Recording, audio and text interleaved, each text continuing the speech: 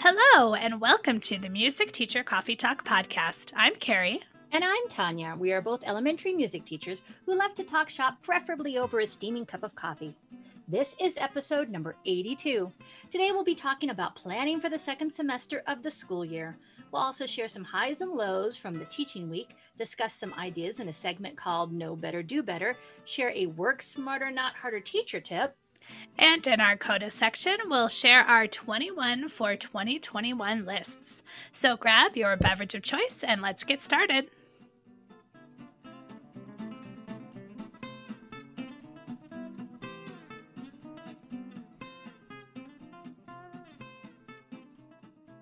So now it's time for us to share some highs and lows of our teaching week, our very brief teaching week. We just came back after winter break.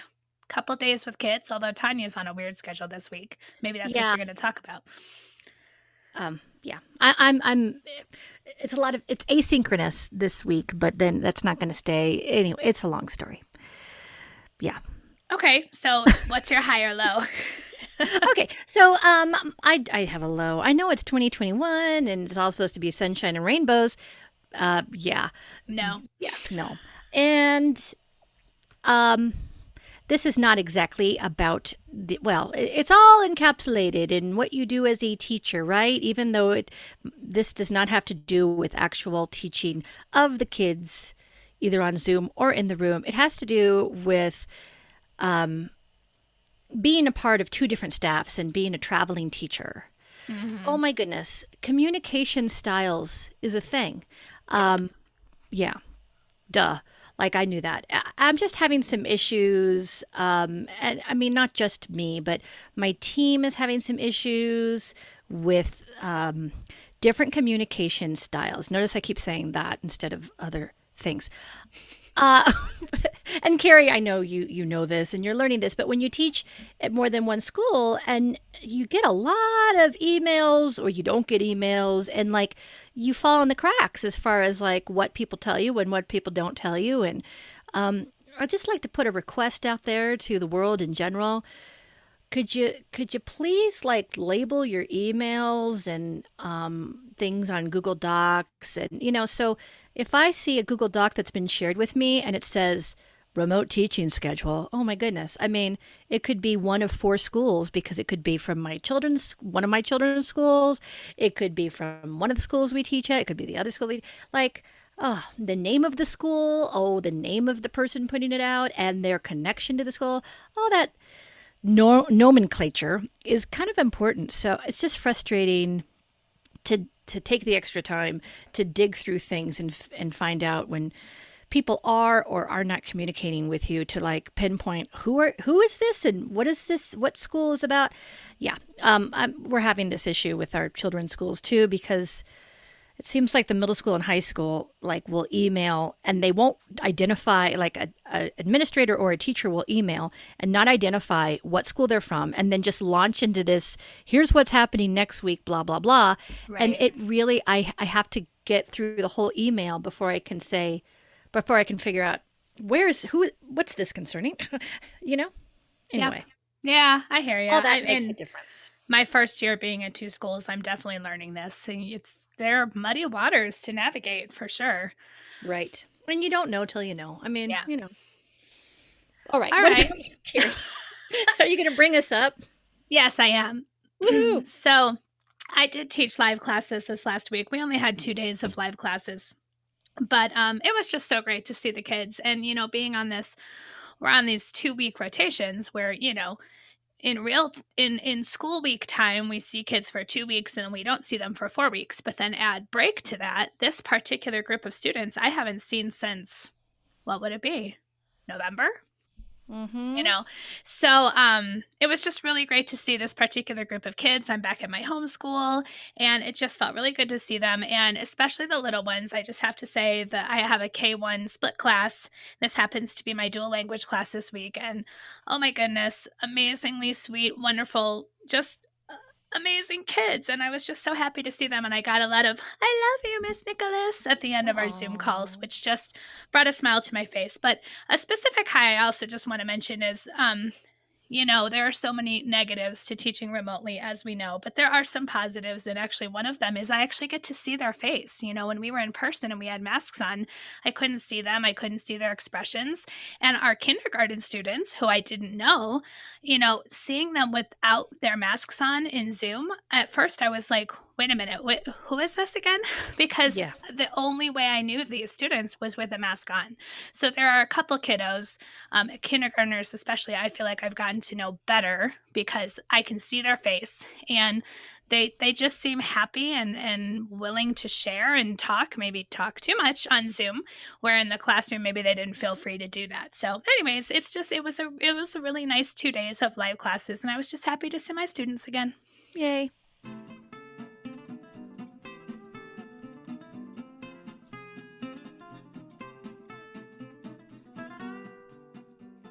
And now it's time for our main theme. And today we're discussing how we are planning for planning in the second semester of a whacked out COVID, everything's weird school year. Yeah. Yeah. So, you got to take it as it comes, and things have changed, and then things have changed again. And presently, Carrie and I are in the same district, and we are teaching remotely until January 19th, as far as we know. And then we're supposed to be 100% in person and masked, of course. In fact, did you know, Carrie, did you read all the stuff about how now we got to wear eye protection and N95s instead? No cute masks anymore. Oh no, I didn't see that officially. I know Yes. they've So been now we'll wear promoting space the suits. face masks and all that kind of stuff, but Yeah, anyway, that's another thing. But yeah. yeah, so we're just rolling. We're Right. just rolling with it. So we were going to talk about several things about our yearly plans and what's changed, how we're adapting. All right, so how have your yearly plans changed this year, Carrie? Well, because of COVID, but then also because of being split between two schools this year for the first time, my whole, rotation schedule thing is really what's changed. And I just want to acknowledge too off the bat that, Tanya and I are going to talk about our situations, knowing full well that everyone's situations are so different, as far as how often you see your kids, if you're in person, online, hybrid, whatever. So we're not going to go, too crazy in detail, just because then we don't feel like that's going to serve the masses. So we'll talk about our situations, but just know that we also are aware that everyone's situation is different. So anyways, as far as my situation goes, and Tanya's in the same boat, seeing my kids for a 2-week rotation where I see them every day in some way, for 2 weeks, and then not seeing them for 4 weeks, that has really changed the way that I plan my year as far as a traditional code sequence goes. And how do I fit my concept plans, which are the prepare, present, practice chunks of the year? How do I fit that into a 2-week rotation scenario instead of just a continuous rotation scenario, which is what I've always taught ever for many years. So that's been my biggest change. And when I sat down to do my yearly plans at the beginning of the year, I charted it all out as far as during these 2 weeks in this grade level, what new concept do I want to introduce? And how am I going to go about that, knowing that if I started preparing this concept in our last rotation, now I haven't seen those kids for 4+ weeks. So I've really compartmentalized my concept plans to fit within a 2-week rotation, which, if you would have told me a year ago even that I would only be preparing a concept for 3 days before I presented on Thursday, I would have thought that was total sacrilege and insanity. Oh, yes. But I hear as ya. Kodai teachers, we've had to really let go of some of those rigid planning structures that we rely on so much, and help us in many ways. I'm not saying they're bad. And in a normal quote unquote year, whatever that means, will I go back to the old way? Yes and no. I feel like there are some things that I would go back to, but then there's some things I might still embrace. And one of them is, do we really truly need to prepare a concept for as long as we think we do? And that's a huge Kodály World discussion. Well, it So depends on so many things, I know, right? So, right. Well, and just the whole general pacing, am I going to try to get through all the same concepts that I normally get through in a third grade year? Or am I just going to pick and choose the one that are the biggest? Or am I just going to say, I'm not getting to this and I'll get to it in fourth grade? Because not only are we are focusing on the concepts that we feel as Kodály teachers are in that traditional sequence, but we also have guidelines from our district, from our state, as far as what we should teach. So it was also a matter of like coming up with that hierarchy of what concepts are super important, what ones can I let go, and also in general too, I should back up and say music literacy in general has taken less of an importance in my year. Yes, it still guides what I'm doing. Yes, I'm still doing music literacy, but I'm bringing so much more in. Okay, I've been talking for a long time, Tanya, so I'm no, going it's all good. No, to jump I'm in. just I'm mulling over all the things that you are saying because same for lots. When you talk about music literacy, I think the big thing, and this doesn't really have to do with COVID year at all, but just a lot of reflection over this past year and even before the school year started, is that I think I'm changing my definition of music literacy and what exactly that means. And so that has Yes. really changed on how I'm doing my hierarchy of things, right? Yeah, so I am not as concerned this year, especially because of the different environments that we're teaching in, online and in person. I'm concerning myself less with what we traditionally perceive as music literacy, meaning reading, writing, improvising with a Western music notation system. That is less of a focus for me. And I'm not saying that I'm throwing everything out the window and everything. It's kind of like I feel like this is kind of an experimental year where I'm really questioning what's going to bring the most love of music to kids, and can we consider music literacy to be a much broader umbrella? I keep thinking back to the book now that I'm saying, and I'm teaching for musical understanding. Yes. It was how many years ago did we read that? That was like 2 years ago. Okay, That so was a now 2 years ago book club study. yeah. Yeah, 2 summers So ago. it's just been I need to go back and read that book again because Right. I think that I'm more able to really embrace some of those ideas, and that's just kind of like a personal me as a music educator needs to have some more understanding. It doesn't have to do really with the COVID world at all. Yeah. So back to what you were saying about adjusting things and deciding what's most important. I have to say, and this, I kind of feel controversial for saying it, but everybody talks about 2020. Let's get out of 2020. This 2020 was a dumpster fire and all that. Honestly, this school year has been so much better for me as a professional, personally, just in my teaching world, all around. It has been a Yeah. much better year. There was some stresses the year before, partially to with being at two different schools, but there was some extra stresses that I was in.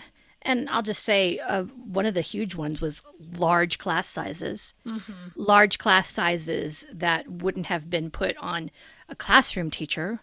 And this I know because people in my building said, oh, well, we wouldn't, we got to make sure we don't have these large class sizes of these particular students who have more needs. We're not going to do that to a classroom teacher. Anyway, I don't want to get political and woe is me, because that year is over and done with. But this past year, school year, has been a lot more positive all around. I feel like I'm better connected to students. I feel like I have more excitement for what I'm doing in the music classroom and even on Zoom. And I think a lot of that has to do with my mind shift and attitude change, because I kind of at the beginning of the year embraced a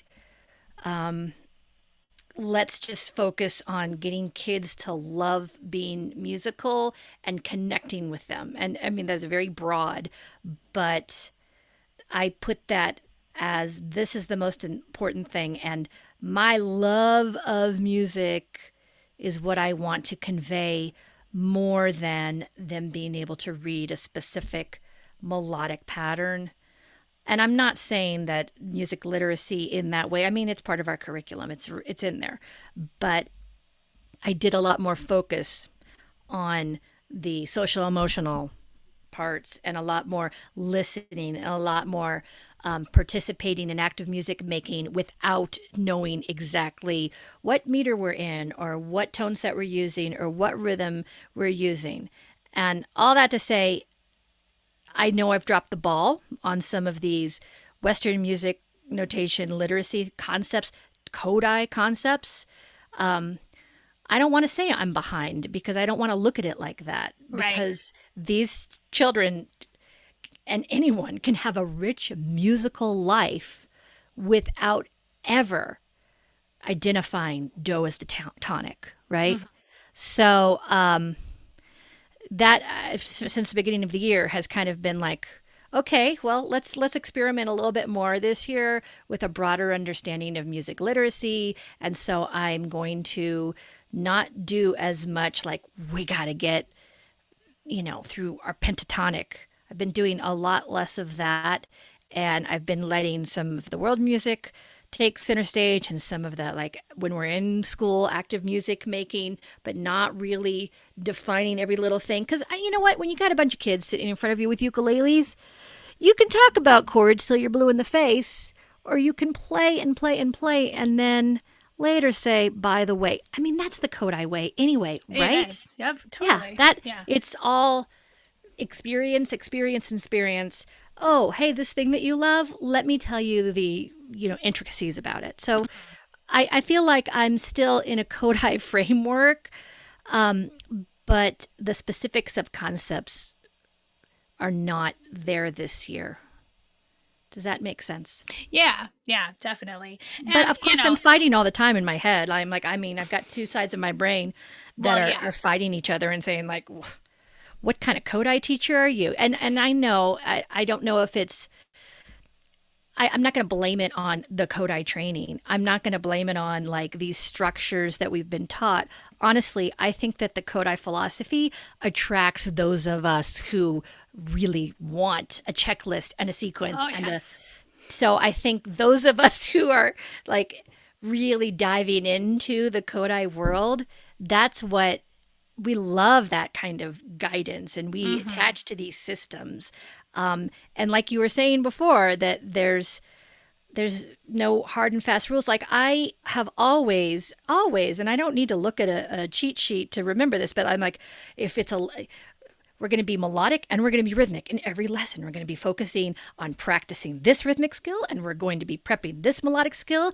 And I tell you what, I haven't hardly done any lessons where we have an equal balance of the melodic and the rhythmic and practicing and prepping within a lesson, because like you were saying, it doesn't flow like that. And I have been like, I've got these 2 weeks and we're going to ticka, and I'm going to bring in some other things to keep our love of everything, our love of music going on. And by the end of our 2 weeks, we'll have presented ticka and I'm letting the rest of it go for these 2 weeks. And let's see how that goes. The other thing we have to remember is that children, under these circumstances, they're going to be experiencing and they're going to be soaking in information differently, right?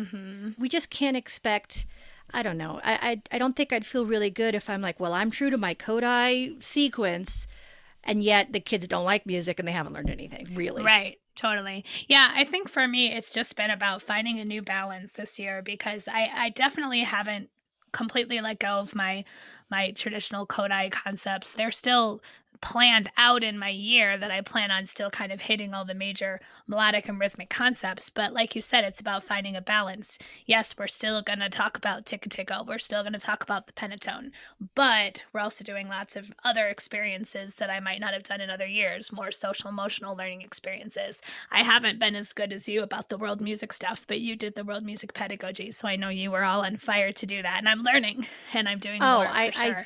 I so much more to learn and do. There is Yeah. really, there's a lot. Yeah. So the next thing I had on our little list of things to talk about is there anything that you know that you're going to adjust the second semester that do differently than you did in the first semester, or are you kind of still just feeling it out as you go? Um, I need, I need to, I need to really get more melodic, and we need to sing. We need to sing more. And I know I'm still going to be, of course, safe about it and limiting our singing time.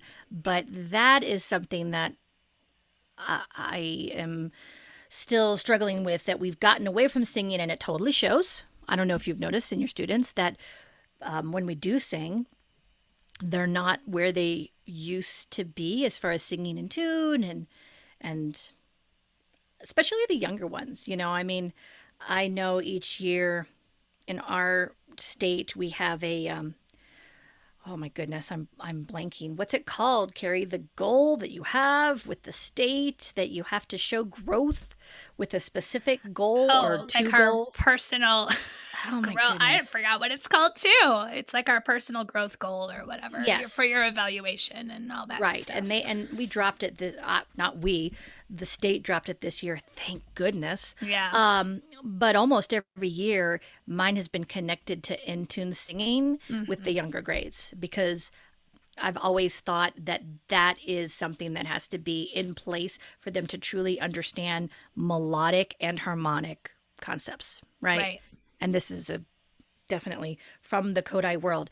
Well, I'm not hammering away at that this year. I don't have that, not just because I don't have that goal, but because of the safety things and because it's Hmm. difficult online. And so, yeah, this next semester, I am going to purposely focus more on some melodic concepts that I kind of let go, because it was a challenge in the fall when I did try to bring in some of that stuff, because they are not getting those experiences, those singing experiences that we're used to getting. And I know you, Carrie, you had a whole structure this year where you were going to do, like, deliberately from the beginning, where you were going to have most of your melodic work in this next semester, right?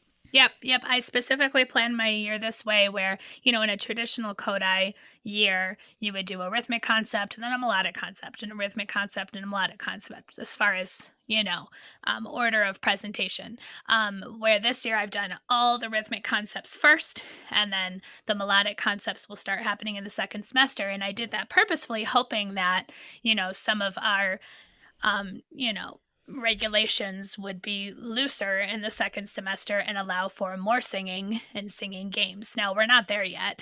We teach in a district where we are allowed to sing for small periods of time as long as we have masks on and space as much as possible. It's definitely not 6 feet, and then time between classes for air exchange. That's where our district's at. But even knowing that, in a particular lesson, if you were to add up the amount of singing time that my students were doing, it was probably less than 5 minutes because we were doing so much more rhythmic work with body percussion, chanting, non-pitched percussion instruments, etc. So anyways, knowing that, we're still not there, we're still not ready to rip off those masks and sing for an entire class period. Not that we really ever did that before, really truly in an elementary class, but still, I definitely think I'll be pulling in a lot of boom whackers and Orff instruments to help promote melodic concepts. But I agree, I do want to get them singing. And we're lucky in Colorado that the weather is so that even in the early spring, the weather could be good enough to go outside and maybe Yeah. do some more singing outside. So, yep, I'm with you that the melodic work is going to kick into higher gear. And, I'm hoping in not just a theoretical way, I'm hoping in an actual practical active music making way. But it really just depends on where we're at, right? Right. And something else that I feel like I've always been weaker on is the harmonic work. Yes. And since I've brought in ukuleles, and also since I do have a classroom set of keyboards that I set up usually right after spring break, I'm thinking that I will set those up earlier, since we see. it's always been each year that I don't set it up. I don't set up my keyboard lab because it takes up the periphery of the room and it kind of really limits our dancing and our moving Yeah. around and creative movement. And this year I'm like, well, so Doesn't what? matter. You know, Exactly. keyboard lab we are. So I'm going to be setting up that keyboard lab earlier in March. Um, and I feel like I've shortchanged for many years the harmonic Yes. aspect of things. I 100% agree. Yeah, I feel the same way about my Orff instruments. My room at my homeschool is it's a decent size, but it's not big enough where I can have Orff instruments out all the time and still have room for movement and things. So yeah, I'm agreeing with you that I'm probably going to get like all the Orff instruments out and just leave them out in rows so that students can play every day when we're working on melodic stuff. And then Yeah. also harmonic, understanding how we can create bordunes and we can create chord structures with our Orff instruments and melodic ostinati and all that. Kind of excited to dig into that because that's just something I don't give enough time to in a normal year. So, we kind of alluded to this. Well, we talked about it a lot, but can we talk a little more specifically about our whole PPP concept plan and how that's changed? I mean, I mentioned earlier that, this idea of a normal concept plan where you prepare something for a couple of weeks. I mean, I would say it would be a typical 3 weeks seeing my kids maybe twice a week. So that's 6 to 7 class periods, depending on how often you see your kids, that you're preparing a concept and then you present it, that magic moment where you present it, and then you practice it for forever after that. Mm-hmm. Where this year, within my 2 week rotation, I'm doing like a general, I prepare something for 3 days, 3 class periods, and then Thursday I present it. And that's really just kind of the structure that I've been using. And then we practice it the rest of that rotation, and then as well as into the next rotation. Because typically practicing one concept leads you into preparing the next concept, right? Yes. So it's kind of a natural part of the preparation. Are you doing something kind of similar, Tanya, as far as your literacy stuff goes when you are doing it? I didn't mean that as a dig. I just meant it as like factual. When you bother to teach music literacy. No, Tanya. no. No, it's just funny. Yes, I also have embraced we're preparing this one thing and I'm not formally practicing other things during those prep classes. Yes. Because the other thing is my class time, at least at one of my schools, is 5 minutes less. Yeah. And then online, it's the same amount of time, but the attention is a little more fractured, right? Yeah. So you had mentioned about like in a normal year or whatever, how many class periods you might prepare thing. And I want to really stress that really depends on the students and the concept too. Oh, totally. Yeah. Because, 100%. I mean, as a general rule, melodic concepts are going to require more prep, especially if they're not singing in tune or, than rhythmic concepts. And then within your melodic and rhythmic concepts, of course, we know that there are specific concepts that are going to take longer. Like I will syncopop prep for twice as long, right, before I present that, because syncopation it's not as cut and dry as the other concepts. And even if they can understand it intellectually and mathematically, that doesn't mean they have the feel for it. And then again, the other thing that I have really noticed, and this is all grades, is that when you take away the ability to move it, to experience prep, the movement part in prep, that also has made it so that I have to spend longer in prep. Like I'm thinking about, let's just say steady beat, right? I feel like, I mean, generally in kindergarten, we are prepping steady beat the entire year. Right. Right. But as far as really making the distinction between steady beat and rhythm, I haven't done that yet with my kindergartners. Yeah, no, me neither. And I think, I mean, that's because of a lot of things, but one of them is that we're missing the physical prep Yeah. because we're not doing as much because of safety things, or maybe we're at home more. And like when I'm doing my remote lessons, I'm moving and grooving, especially with those younger ones. But I still have, I don't know about anybody else, but I still have some kids who are not getting out of like a lying down position on the couch while I'm moving and grooving. And I'm not blaming the kids. I'm just saying that, you know, when you take away that physicalness, especially with things like steady beat or any rhythmic thing or any meter thing, then in order for them to internalize that is going to take more time, right? Yeah, definitely. And I mean, if anything, that reminds me of how solid the whole prepare, present, practice model is when you talk about doing it physically, doing it visually, doing it orally. You know, the kinesthetic, we shortchange it and we forget how important it is. And I'm really seeing that this year.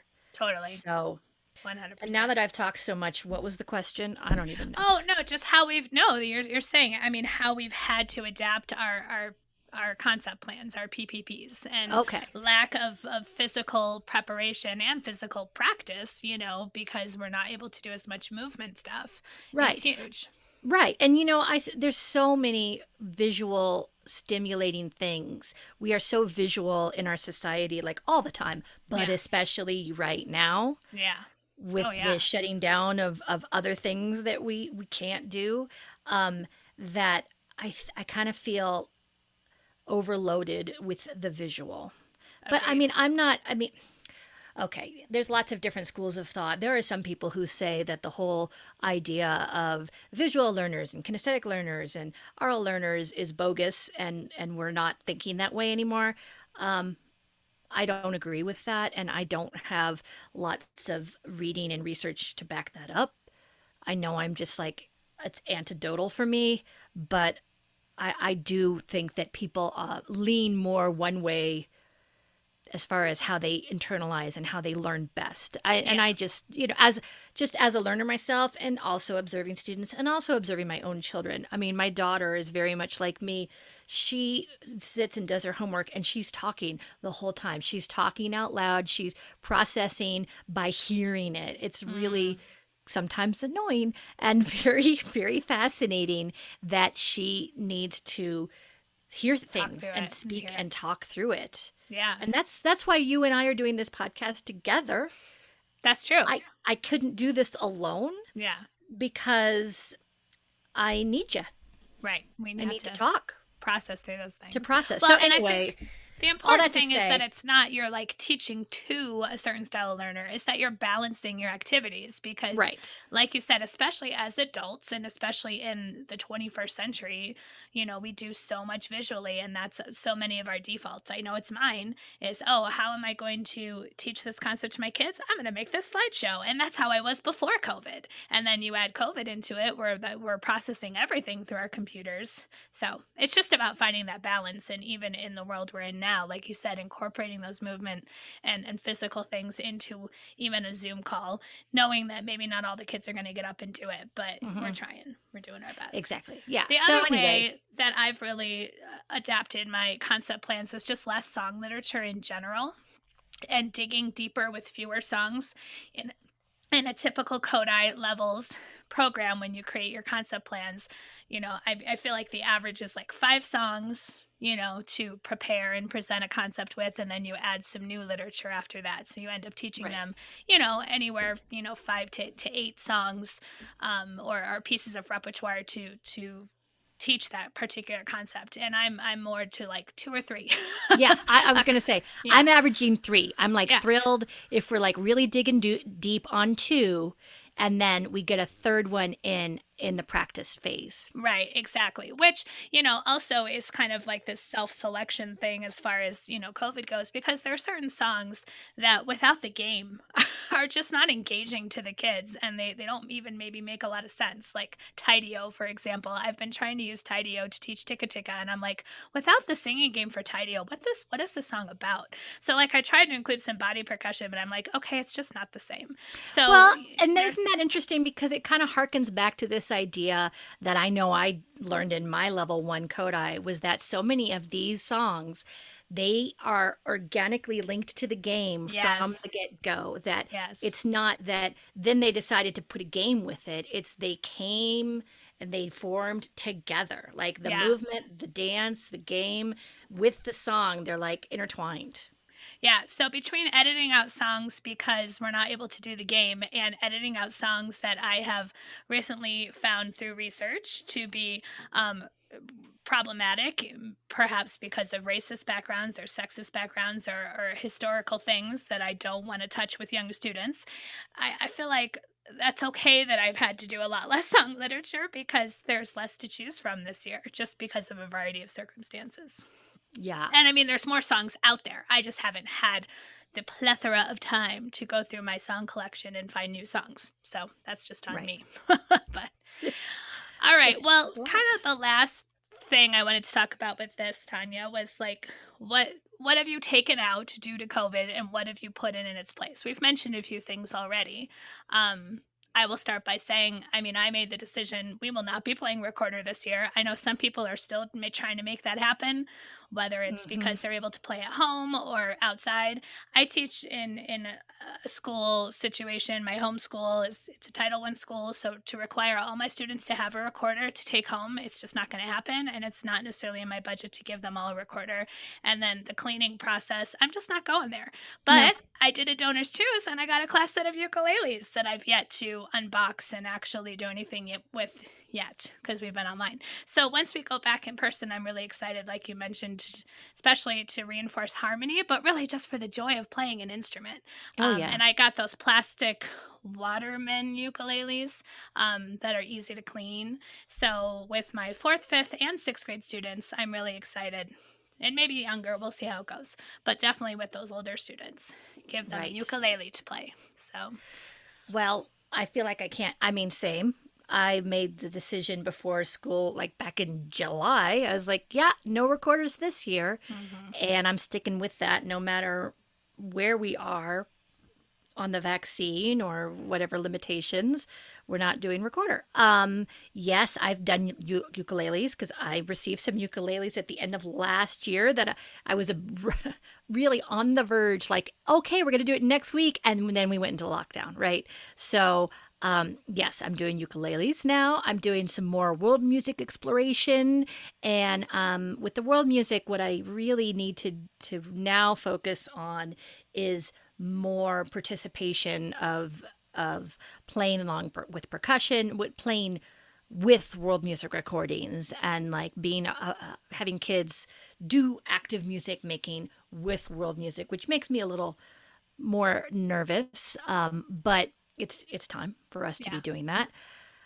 So yeah, same thing, more instruments. And of course, we've taken out a lot of the dancing. We're not taking hands, which I'm still almost weekly. I'm still, head slapping and going, oh, we can't take hands. Oh, we can't take hands. That's something that I truly miss, that connection. Yeah. Um, yeah, we are. I'm making circles, but they're pretty big. Right. Um, Yeah. It depends on the size of your room and all that. yeah.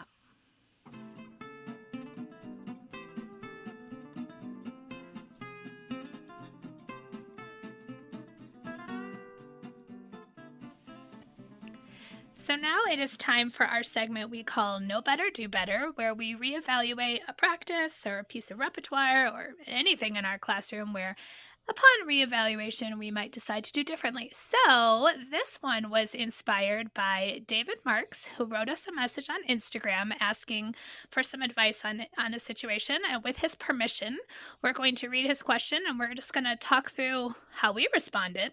And then, of course, if any of you listeners have thoughts on it, you are welcome to add your voice to the conversation by sending us a message, or maybe we'll put a post on it that you can comment on. We haven't really thought through that part yet. Oh no, let's do that. Let's do Yeah. that on our Facebook page. Continue the conversation, basically, because, this is just Tanya and I processing, but there are many other voices that need to be heard in this. So here's the question from David. Hi, Carrie and Tanya. I have a question about being an advocate for our BIPOC students and wanted to get your input on the situation to see if you had any advice. Today, the HR, meaning homeroom, I believe, teacher was 10 minutes late, in parentheses, another story, right? And my students asked me how I edit my voice. I showed them on GarageBand how to transpose another student's voice. When I transposed his voice down, a student called out, "He sounds black." Do you have any suggestions on how to respond to that or advice on who to ask? Mm-hmm. So, Tanya and I happened to be talking on the phone when David sent this Instagram question in. So Tanya read it to me and we talked about it immediately and then gave him our advice. And again, fully knowing that this is just our voices in the conversation and there's many other voices that should be heard here. But my immediate instinct was to ask the student, why do you think that? And not in an accusatory way, just in a probing for more information way. And Tanya, when you were typing back and forth with David, you kind of mentioned this, that, students are I can't remember exactly how you said it. You said it this way. I'm looking at it now. Kids have such a limited experience and they only know what they've been around. So just, probing the student for more information of why they're going to say that before reacting in a way that's, accusatory or condemning of the child. But probing for more information and then responding appropriately based on what the child says, right? Right. And then we talked about, and David, we had a great back and forth that we talked about what a perfect organic learning moment, right? Yep. I mean, of course, the teacher's coming and they're leaving. You might have to carry it into the next classroom, but what a great opportunity to say, okay, well, let's talk about how voices sound and let's talk about, what kind of physical characteristics might be attached to what we think voices should sound like. And let's talk about those stereotypes and not in a gotcha way. Mm-hmm. But I even suggested, and I think I am going to do this, and I'm kind of excited about it. And I want to see how it turns out. I was thinking about all of several singers, and I brought up Maria Bethânia, who is a Brazilian singer who has a very rich, sultry voice that when you first hear her, you think she's male. Like right. There's a duet that she does with another Brazilian singer called Sou Male, and we think that it's between, when you initially hear it, most people think it's between a man and a woman, but it's two women singing, right? Right. And so I was thinking of doing a slideshow where we're presented with like a picture of 3 different people, and then we hear a voice sample, and they say, which one do you think that is? Mm-hmm. Right? I'm thinking Michael Jackson as well. And it's also interesting in our culture and many other cultures how women are praised for singing low and men are praised for singing high, right? Yes. How popular has the male falsetto been in rock music, pop music, disco, like all these genres of music?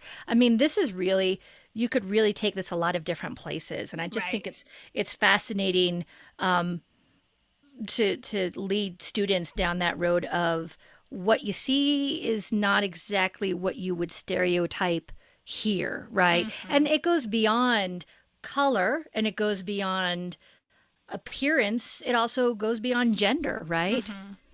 Yeah, that's what I was thinking. You can gender is a huge part of this, but specifically to his question, it was more about the issue of color and race. And he mentioned that he really talked to his student about scientific, the scientific aspects of range. And obviously this all depends on the age of the students, how in detail you want to go with this.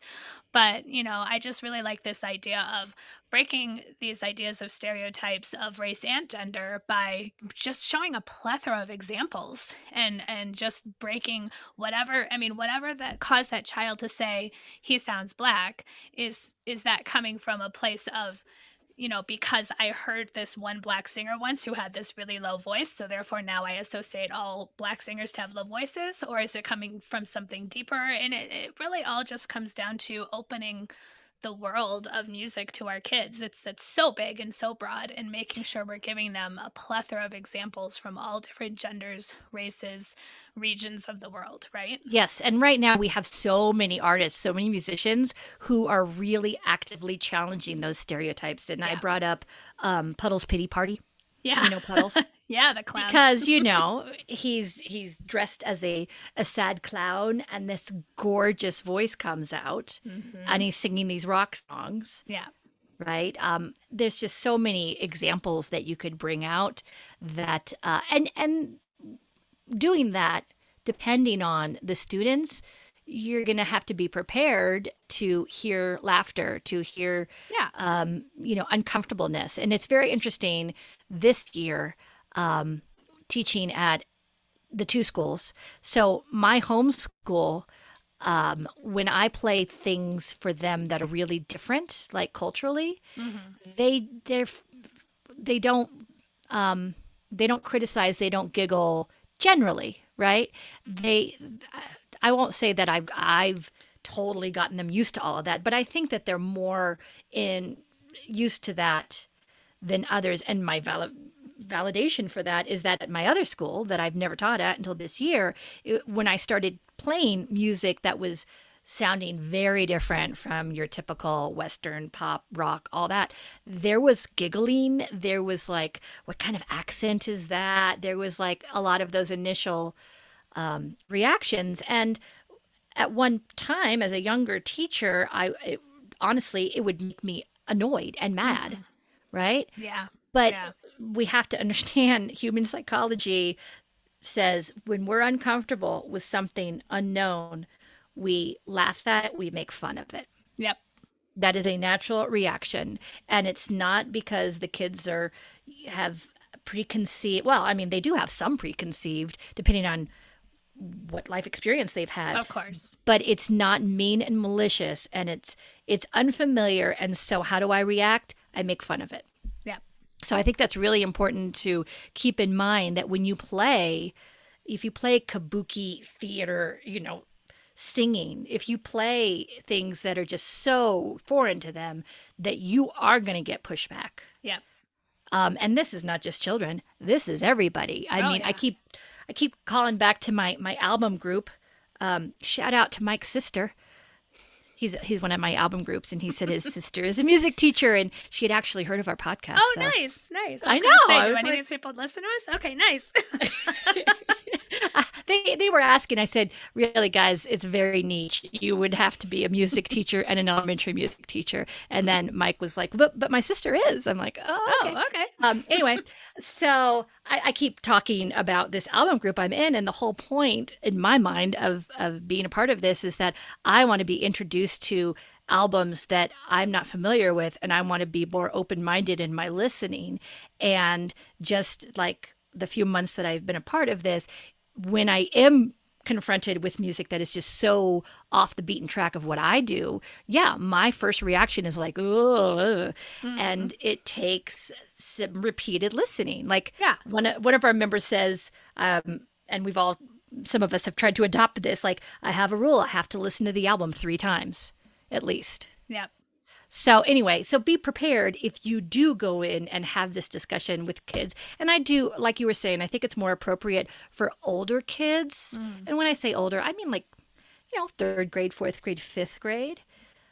And not that you can't, I mean, you can definitely touch on it with all grades, but as far as what kind of detail you want to go into and how far you want to take it. But I think, wow, what a great opportunity to open up like music and culture ideas and our preconceived notions. And I think this is so exciting when it gets to showing how the world of music and the world of music entertainment like intertwines with our cultural experiences and expectations, and how we can all like embrace more things and be more open-minded. But you got to know your kids, and you Right. got to be gentle and caring, and not get annoyed when they Right. giggle and laugh and Exactly. whatever.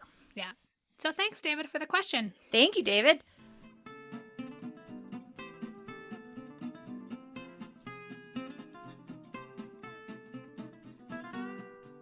And now it's time for our work smarter, not harder teacher tip. And Carrie, you've got a brilliant one, right? Well, it's someone else's brilliant one, and I'm just resharing it for the Well, that's our masses. job. So Amy Burns, who has done lots of tech stuff in many different platforms, shared this tip in a couple different Facebook groups, and I was like, yes, this is so exciting. It's just such a simple thing, and I had no idea. So hi, where are we? YouTube videos. If you want to share a video with your students from YouTube and you want it to just pop up without the sidebar, without the comments, without anything, and you aren't embedding it into a Google slide, you're just sharing them with the link, there's a way to do this, and it's very simple. You just got to practice it a couple times. So any YouTube video, the link up in the address bar, if you simply add a dash or a hyphen, whatever you want to call it, after the T of YouTube, you just add it in there and then enter it in again, the whole address with that added dash in there, it will open up the video in what's like basically an embedded mode or a presentation mode where it's the full screen and it's just the video without all the gobbledygook on the side. And I'm pretty sure it takes out the ads too, although I'm not positive about that because I do pay for a YouTube premium account with no ads. I decided to do that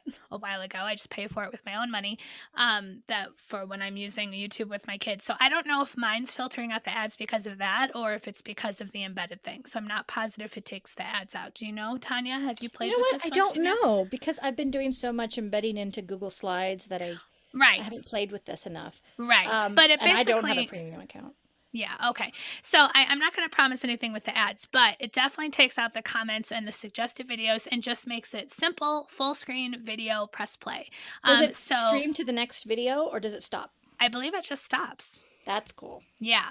So if you wanted to share on Seesaw or if you wanted to put the link in something like a Google Doc or something where you weren't embedding it. Now, if you're embedding it into Google Slides, it basically does the same thing. But this allows you to basically put embed mode into a link. And I've used it mostly with Seesaw because if I'm doing things in Google Classroom, I'll embed it. But if I'm doing things with Seesaw, it's just nice. I can give my students the link and off they go to watch the video, and it just doesn't have all the extra stuff.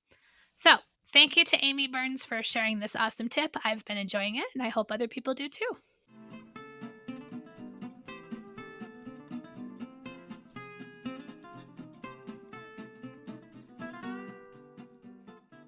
So for today's CODA section, rather than just giving one recommendation, Tanya and I are going to share our 21 for 2021 lists. And this is inspired by who? Forgot her name.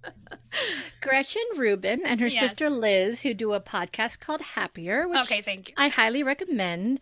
And yeah, the idea is that this is not a list of New Year's resolutions. It's a list of concrete things that you want to accomplish in the next year.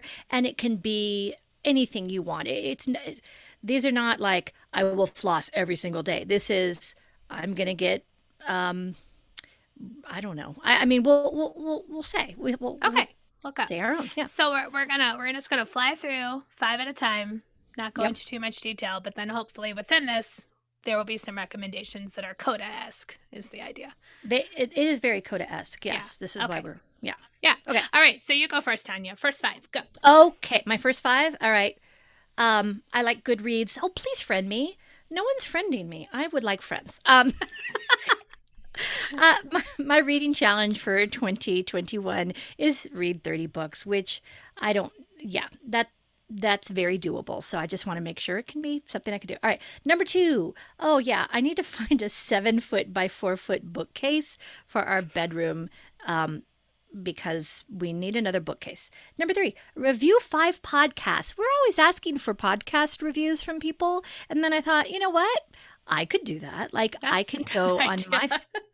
my 5 favorite podcasts, or even more, and say, hey, here's a review. Like, yeah, I'd like to do that for at least 5. Number 4, give blood 4 times this year. I've been giving blood for the last couple of years.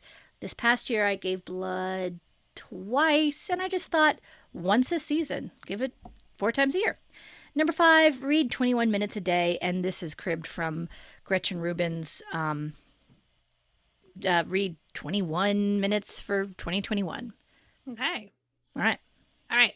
So my first 5. Number 1, to do yoga with Adriene. Tanya, you've turned me into this yoga with Adriene person. I know lots of people are doing this. Although I'm not pressuring myself. If it doesn't happen on a certain day, I'm okay with that. I'm not necessarily every day, but as much as I can. Yoga with Adriene on YouTube. Awesome. Okay. Number 2, continue. So some of mine are continue. I hope that's allowed. Continue to try new recipes. This was something I put on my list for last year, and meal planning. And it's something I really enjoy doing, looking at cookbooks and picking out new recipes. So that's fun. Number 3, Tanya, you'd be very proud of me, is to use Goodreads, which I have. Yay. I started a Goodreads account, and it's fun. I don't necessarily have a book goal, but my goal is just to use Goodreads. So I'm on my way to that goal already. And we're friends now. We are friends. How nice. Yeah. Number 4 for me was to clean out my pantry. I have a huge walk-in pantry, and there were lots of foods in there that were expired, and so I actually already did this last weekend. I emptied every single shelf, put everything all over the kitchen, wiped all the counters or the shelves, threw away expired things, put it all back.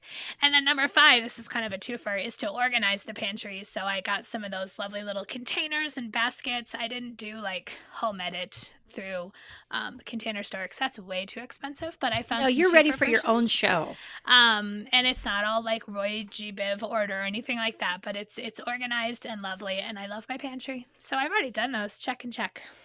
Woohoo! All right, next 5, Tanya. Okay. Walk 10 to 20 minutes a day with one of my children or both of my children. They need to get out. They need to get outside. Number 7, create a 2020 photo book, because that was on my list last year and I didn't do it. And now also, then I have a 2021 photo book. Yes, I need to do more photo organizing. Number 9, and this is inspired partially by you, Carrie, increase my typing time. I'm really slow compared to all of you younger people because I did not take typing in high school, and I grew up in the dark ages before lots of things, and typing was not a thing that I really had to do until college, and I am slow. And then I just watch you, Carrie, and just like, so yeah, I'm going to do an online program so I can increase my typing time because that needs to happen.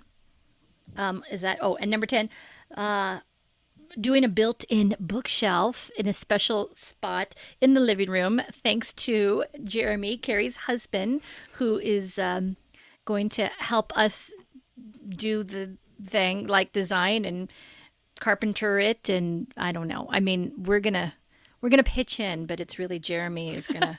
He's got some good carpentry skills. He's got skills, yeah, and he helped us with our garage re-roofing a few years ago. And he's a jack of all trades. Yeah. So I'm excited about that built-in bookshelf. Yeah. All right, my next 5.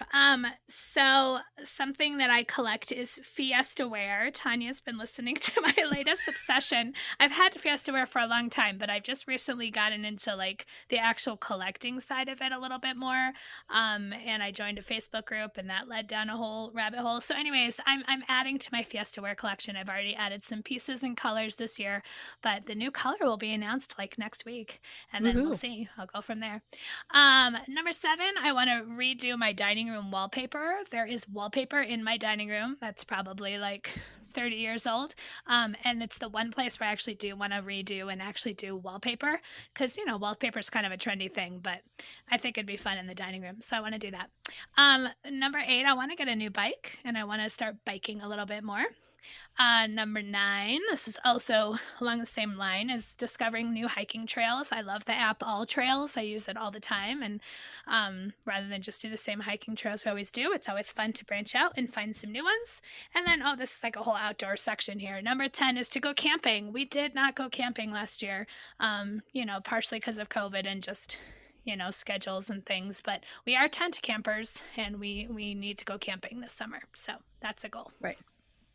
All right. Awesome. You, Tanya. Yeah. Okay. My number 11 is create at least 3 new TPT products. Hey, guess what? I have a TPT store that has been languishing for years and years and years. I like my products, and I am not a go get 'em seller per se. It's mostly I make things that I use, and then if I'm able to find the time to package it up and put it on the TPT store, then I do.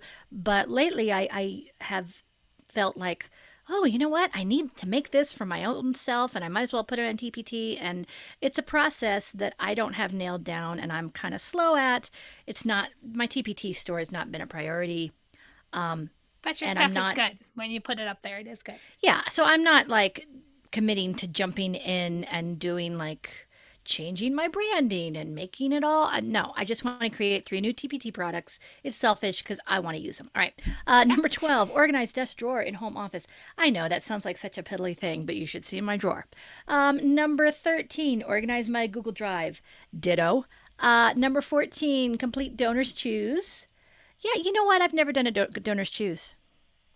It's And fun. yeah, and I need to just do it. I've been nervous about it, and I'm going to do it. And number 15, get a cat. Aw. We put a deposit down for a Siberian kitten that doesn't exist yet because there's a long waiting list. Because these are My like the hypoallergenic or yes, hyper my son hypo. is I don't know. yes, my son is very allergic, and so we've been doing our research, and oh boy, we hope it works. But yeah, it's a process. So maybe we'll have a new cat by like August, and we Aw. put down a deposit in like November. So those are my next 5. Nice. All right, I have a couple of somewhat professional ones in an order here. So number 11 for me is to develop my level 3 Kodai course. It looks like I will be teaching level 3 Kodai this summer. So at Colorado Kodai Institute officially. Are we allowed to say more things? Just that it's happening. That's been announced. Okay. So I just need to get my stuff in order for my No, I level mean, 3 course. are we allowed to say what the platform environment is? No. Okay. I I mean, I think it's still being developed. It's not that we're allowed or not allowed. Just nothing's Okay. decided yet. But never mind. I shouldn't have said anything. it's happening. We can say It's that happening. it's happening. And I think I can say that I'm teaching it because I think that's pretty official. So anyways, Yes. yay. I need to get my level 3 stuff in order. That's all. And then along those lines, this was on my list for last year and it didn't happen. I really do want to read Kodai today. I've never really read it. I have it. I've referred to it, but I've never like read it. So that's my next one. I want to continue to learn more songs on the ukulele and keep developing my ukulele skills, just for me, for fun. But then that goes to number 14, which is I want to create a little, ukulele curriculum for my students since I just got all those ukuleles from Donors Choose. I know there's lots of great resources out there, but I want to customize it for my own kids, my own students. So I got to work on that. And then number 15, this isn't professional, is to spend more quality time with my hubby without the children. My kids are now at an age where we can leave them for small bits of time. So I want to like go to happy hour with my husband once in a while or play board games, just the two of us, because we always play games with our kids and it's fun to have, adult board game time. So, date nights, happy hours, hubby time. That's my Good number time. 15. All right, last 6. We'll have to do 6 Last this 6. time. Okay.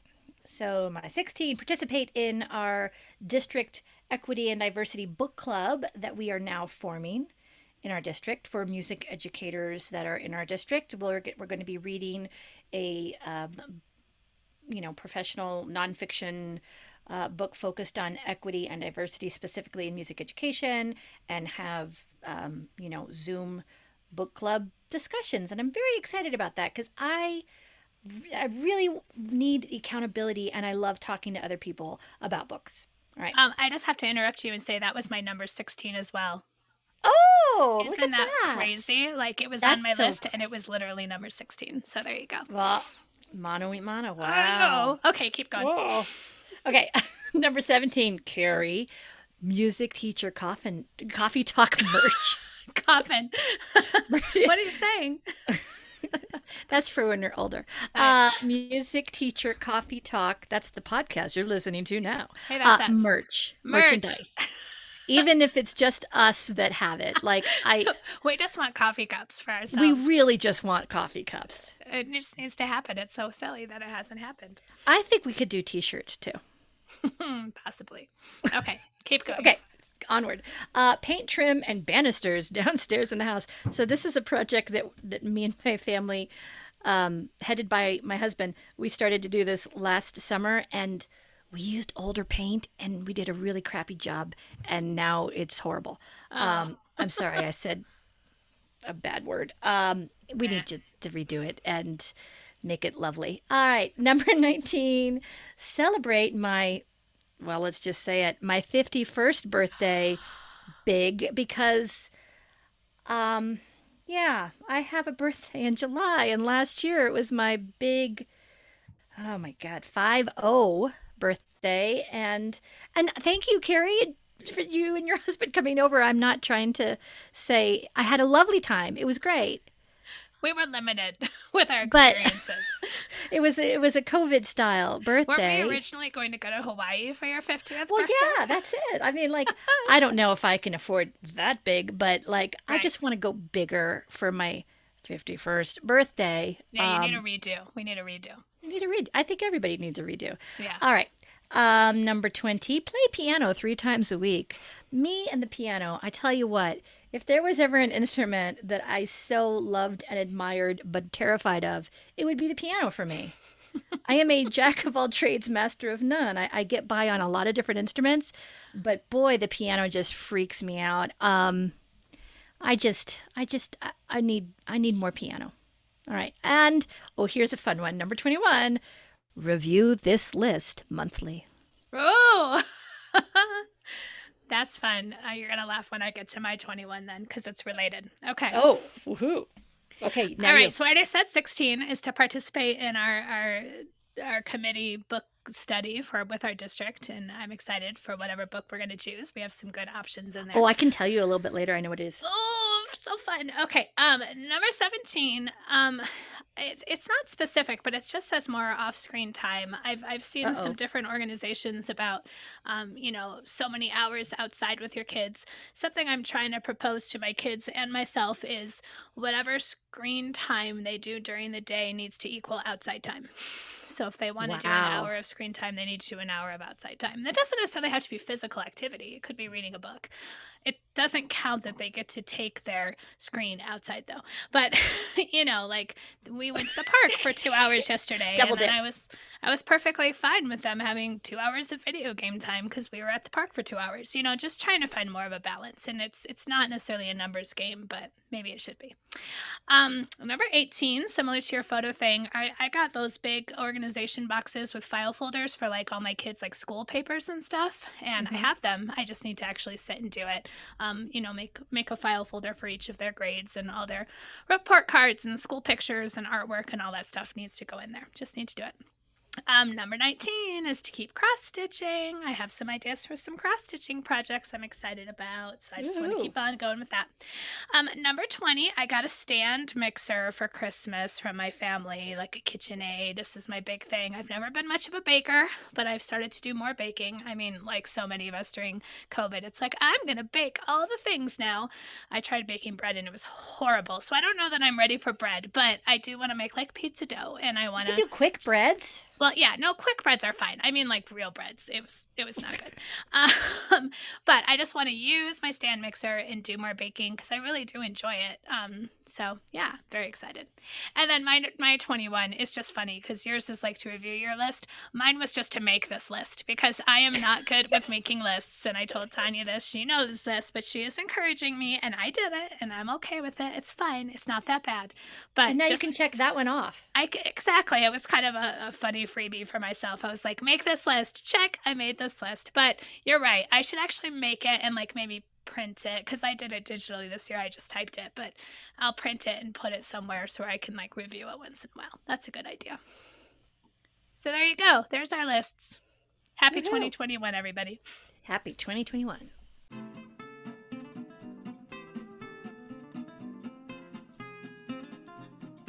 We've reached the double bar line. Thank you for listening to Music Teacher Coffee Talk. Our show notes can be found at musicteachercoffeetalkpodcast.com. You can connect with us on Facebook and Instagram. Just look for Music Teacher Coffee Talk. If you enjoyed this show, please consider subscribing, rating, and leaving us a review on iTunes to help others find this podcast. In our next episode, we'll be starting a new grade level series we are calling New Favorites, where we will discuss new and successful ideas we've tried this year in each grade level. Our first episode in this series will be called New Favorites for 5th and 6th grade. So until next time, this is Tanya. And this is Carrie, wishing you happy musicking.